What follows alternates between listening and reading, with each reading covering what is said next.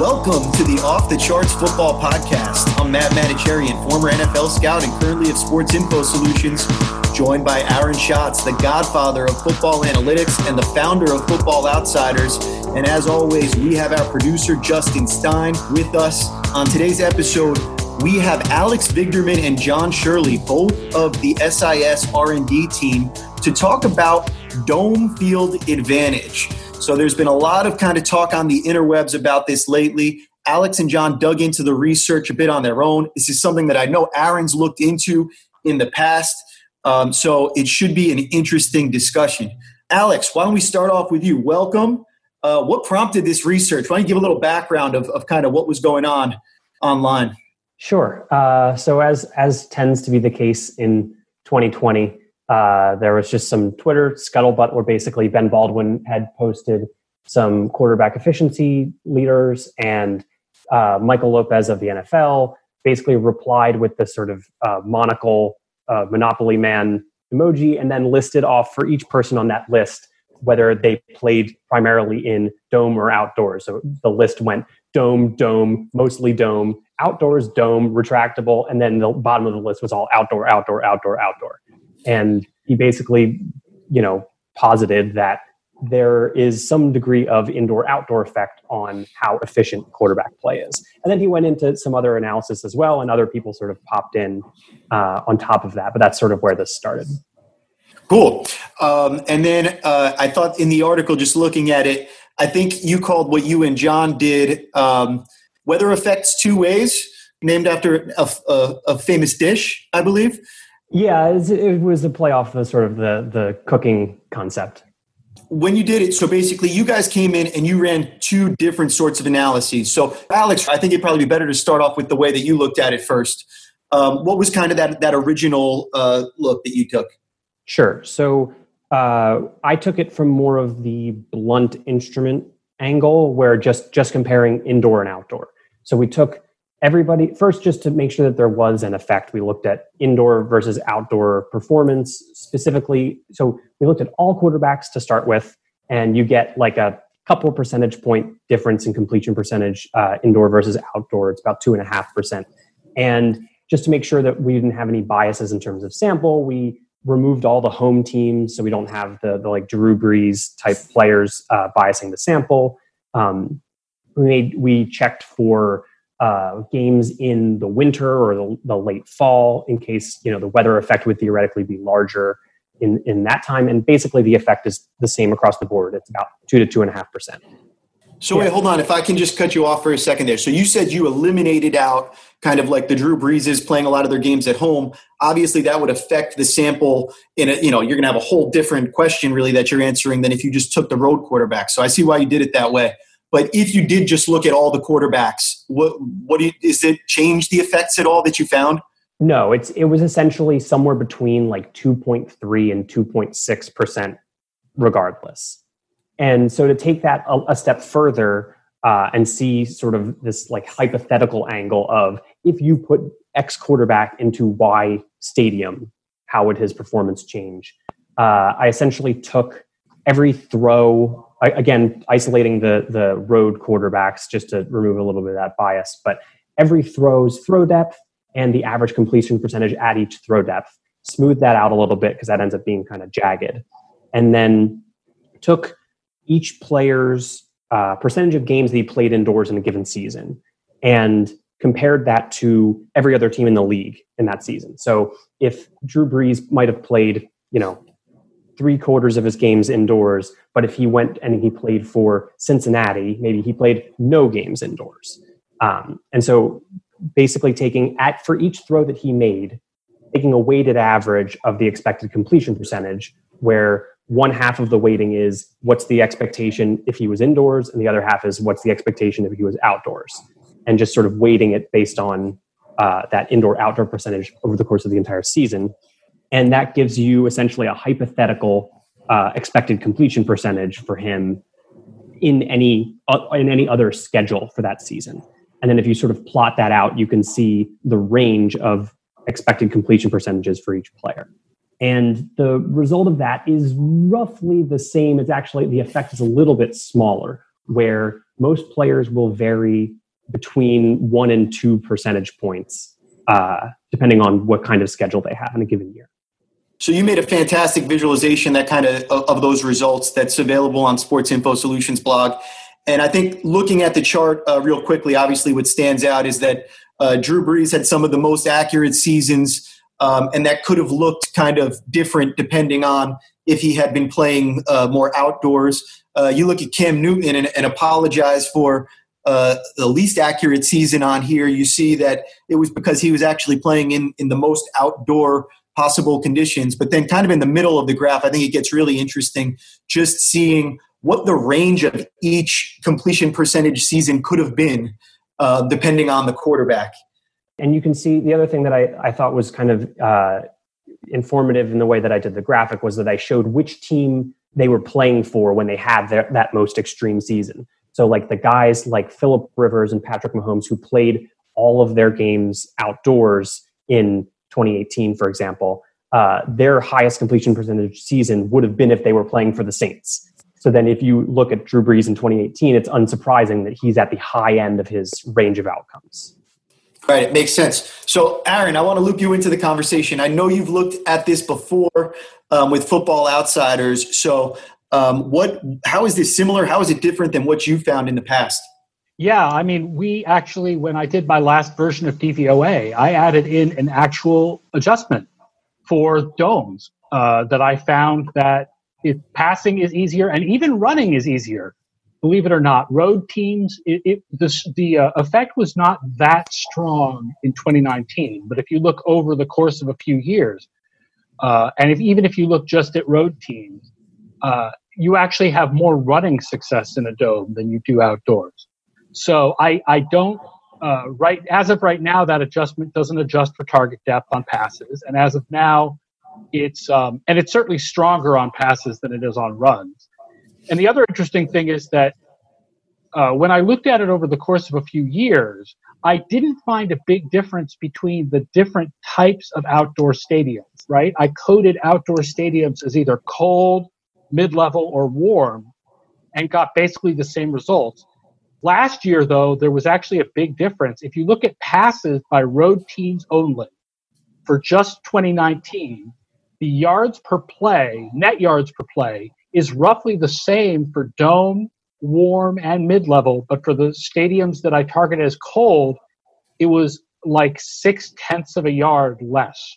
Yeah, and I think that kind of ties into a point that Alex made and then some of the research that John did, which is, Alex, you mentioned specifically Phillip Rivers, Derek Carr, Ryan Tannehill. They've played a lot of outdoor games, but it hasn't been the same kind of outdoor games as Green Bay or New York or New England. So, John, how did you look into this, and what specific to that question, kind of the different types of outdoors, what sort of analysis did you do? So to look at the weather effects, I ended up creating 2 different models. One was a basic expected completion percentage model with just accounting for throw depth and whether or not the throw was outside the numbers, to take into account of a little bit of throw distance, not just throw depth. And then compared that model for each quarterback to another model that accounted for 2 variables for weather effects, one being apparent temperature, which accounts for the temperature of the game, a little bit of wind speed, humidity, all that kind of stuff. And then whether there was significant precipitation. Was it raining? Was it snowing hard during that game? And both of those were statistically significant in that model. And then when you compare the 2 for a set of players, the range of outcomes, the most negatively impacted player was actually Sam Darnold in New York, playing a lot of games outside in weather conditions. And he was impacted about 1.3% negatively. And then all the quarterbacks that were mostly positively affected were your dome quarterbacks, Matt Ryan, Jacoby Brissett, Matthew Stafford, Drew Brees. And they were all around the 1.2 to 1.7 range, would have been higher than expected. So your effect basically, as opposed to looking at just indoor, outdoor, you're splitting out the specific weather, and basically if it got really cold or if it started raining above a certain or snowing above a certain threshold, that's where you started to see the change in performance. And then just looking at that leaderboard that you were talking about, yeah, it's cold outdoor, usually Northeast, but also you get Aaron Rodgers, Russell Wilson, so North in general. Whereas the guys that are positively impacted by weather, either they're indoors all the time or they're indoors all the time.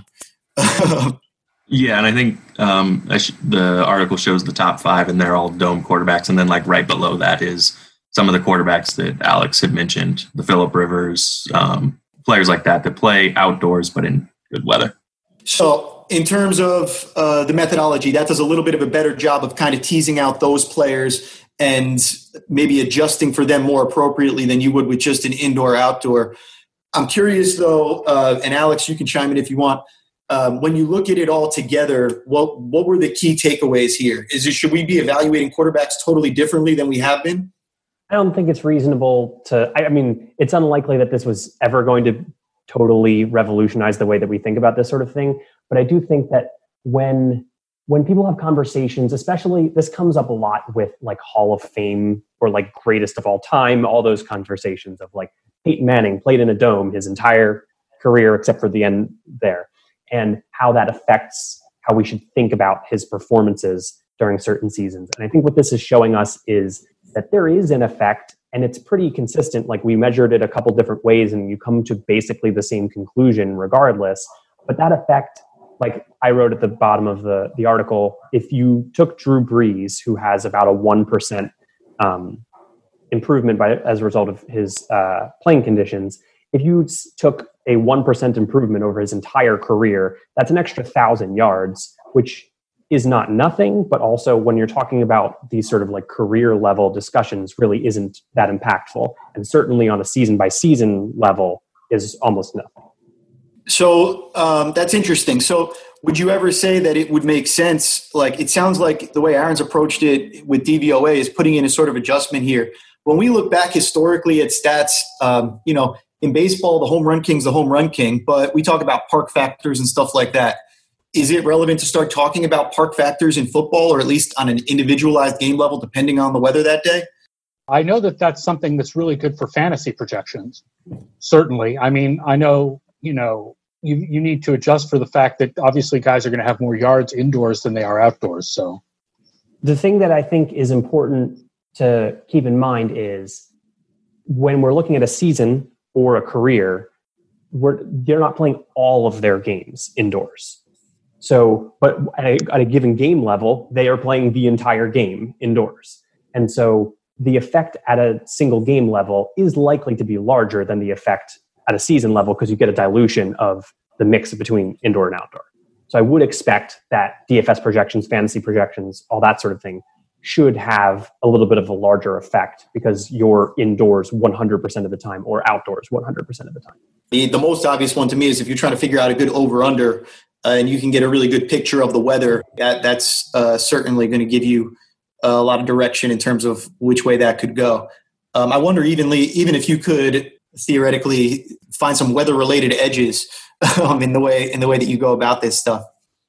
Aaron, did you have any other thoughts about kind of the dome field advantage? I think the first thing that's interesting is that the outdoor performance doesn't seem to change over the course of the season very much. I think that suggests that maybe the issue has more to do with the wind than the temperature, because you still have, wind on a 50-degree day and wind on a 20-degree day, The other is a methodology question, which is, how did you guys treat retractable roof stadiums? Yeah, I mean, in the case of John's analysis, that's all based on the weather that is occurring in the game, and so it's unlikely to be biased in that fashion. In my case with the indoor-outdoor, yeah, it'll treat a retractable roof stadium as an indoor stadium because the presumption is that they're going to close it when it matters. Yeah, most of the time they close it. I've never done a study to see. Something I keep needing to do is to look at those retractable roof stadiums to see if they do act differently on days that the roof is open compared to when the roof is closed. But now you run into complications like in Dallas, you can have the roof open or closed, and you can have the doors on the sides open or closed.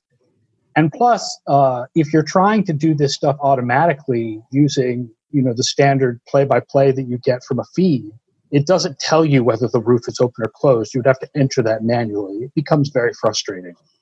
Right. I think I like John's approach because we used publicly available weather API, or at least currently publicly available, and we're able to pull that in. So we're able to get the actual weather and not just what the game time weather was in the game book, which is problematic at times, but kind of the weather as the actual game is going on. John, I'm just curious, with the retractable roof, with the indoor stadiums, it just goes in as 70 degrees and dry, or how does that work? Yeah, it goes in just basic. I think it was 75 degrees or something, and then a 0 for the precipitation level. So that's fascinating. I'd be wondering if we could unpack that question a little bit more about early season to late season using the temperature model to kind of help us understand if there's something that's modulating that effect somehow or what's going on there. The thing that I definitely find interesting about what Aaron was talking about and what John was talking about was that there's nonlinearity here.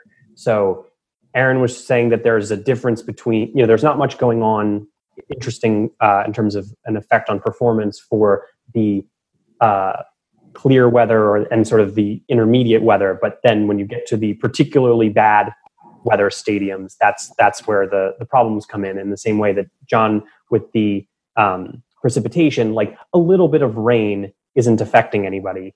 It's that when you get to above a certain level of rain, that's when it starts having an effect. So there is some of these effects are likely to have, they're likely to interact with each other. They're likely to have some of these, like, it doesn't matter until it matters. Yeah, the other thing is you have to look at multiple years because if I go back into past years, I found that that the cold stadiums are closer to the warm stadiums than the warm stadiums are to the domes. But in 2019, the warm stadiums were closer to the domes than they were to the cold stadiums. So it's complicated. And it's very nonlinear. You're right, because there's a lot of different, if you want to worry about every little thing, the fact is weather is different from temperature, and you might as well throw surface on there because it's easier to run fast on turf than it is on grass. All of these effects are different things that we can account for in different ways. So we'll leave it as it's complicated. All right. On that note, we will sign off and get out of here. As a reminder, you can find that article on the Sports Info Solutions blog at sportsinfosolutionsblog.com. You can also check out all of the great content that Football Outsiders has to offer at footballoutsiders.com. And we will be back next week with another episode of the Off the Charts podcast. As another reminder, we are hiring for football video scouts, 2020 football video scouts at Sports Info Solutions. You can apply on the careers page at sportsinfosolutions.com. For my co-host, Aaron Schatz, our guests, Alex Vigderman and John Shirley, and our producer, Justin Stein, I'm Matt Manicherian, and thank you for listening to the latest episode of the Off the Charts Football Podcast. Sports Info Solutions brings you the second annual edition of the SIS Football Rookie Handbook, with scouting reports and statistical breakdowns on over 280 college football players who are likely to be drafted or signed as rookie free agents in 2020. New features this year include unique and informative NFL team pages, research deep dives by the SIS R&D team, and, for the first time ever, the NCAA version of the SIS flagship football statistic, Total Points. At Sports Info Solutions, we collect and analyze college football players like it has never been done before. Whether you're a film junkie, an aspiring analyst, or just looking for the most comprehensive information on what your NFL team's rookies did while they were playing college football, this book has what you are looking for and more. Michael Lombardi, former NFL general manager and three-time Super Bowl winner, said, "This book is the closest fans will get to reading real NFL scouts reports, because it is detailed reporting with a complete understanding of what it takes to play in the NFL. Well done." John Park, the manager of research and strategy for the Indianapolis Colts, said, "Scouts matter because not everything that counts can be counted, and relevant data matters since not everything that can be counted counts. With that said, SIS creates relevant football data that matters." Please check out the SIS Football Rookie Handbook. It is available wherever you get books. You can get it on acta.com, ACTA.com. You can get it on Amazon.com, or you can find it at Barnes & Noble. That's the SIS Football Rookie Handbook, comprehensive scouting and analytics guide, all of the 2020 NFL Draft prospects, brought to you by Sports Info Solutions.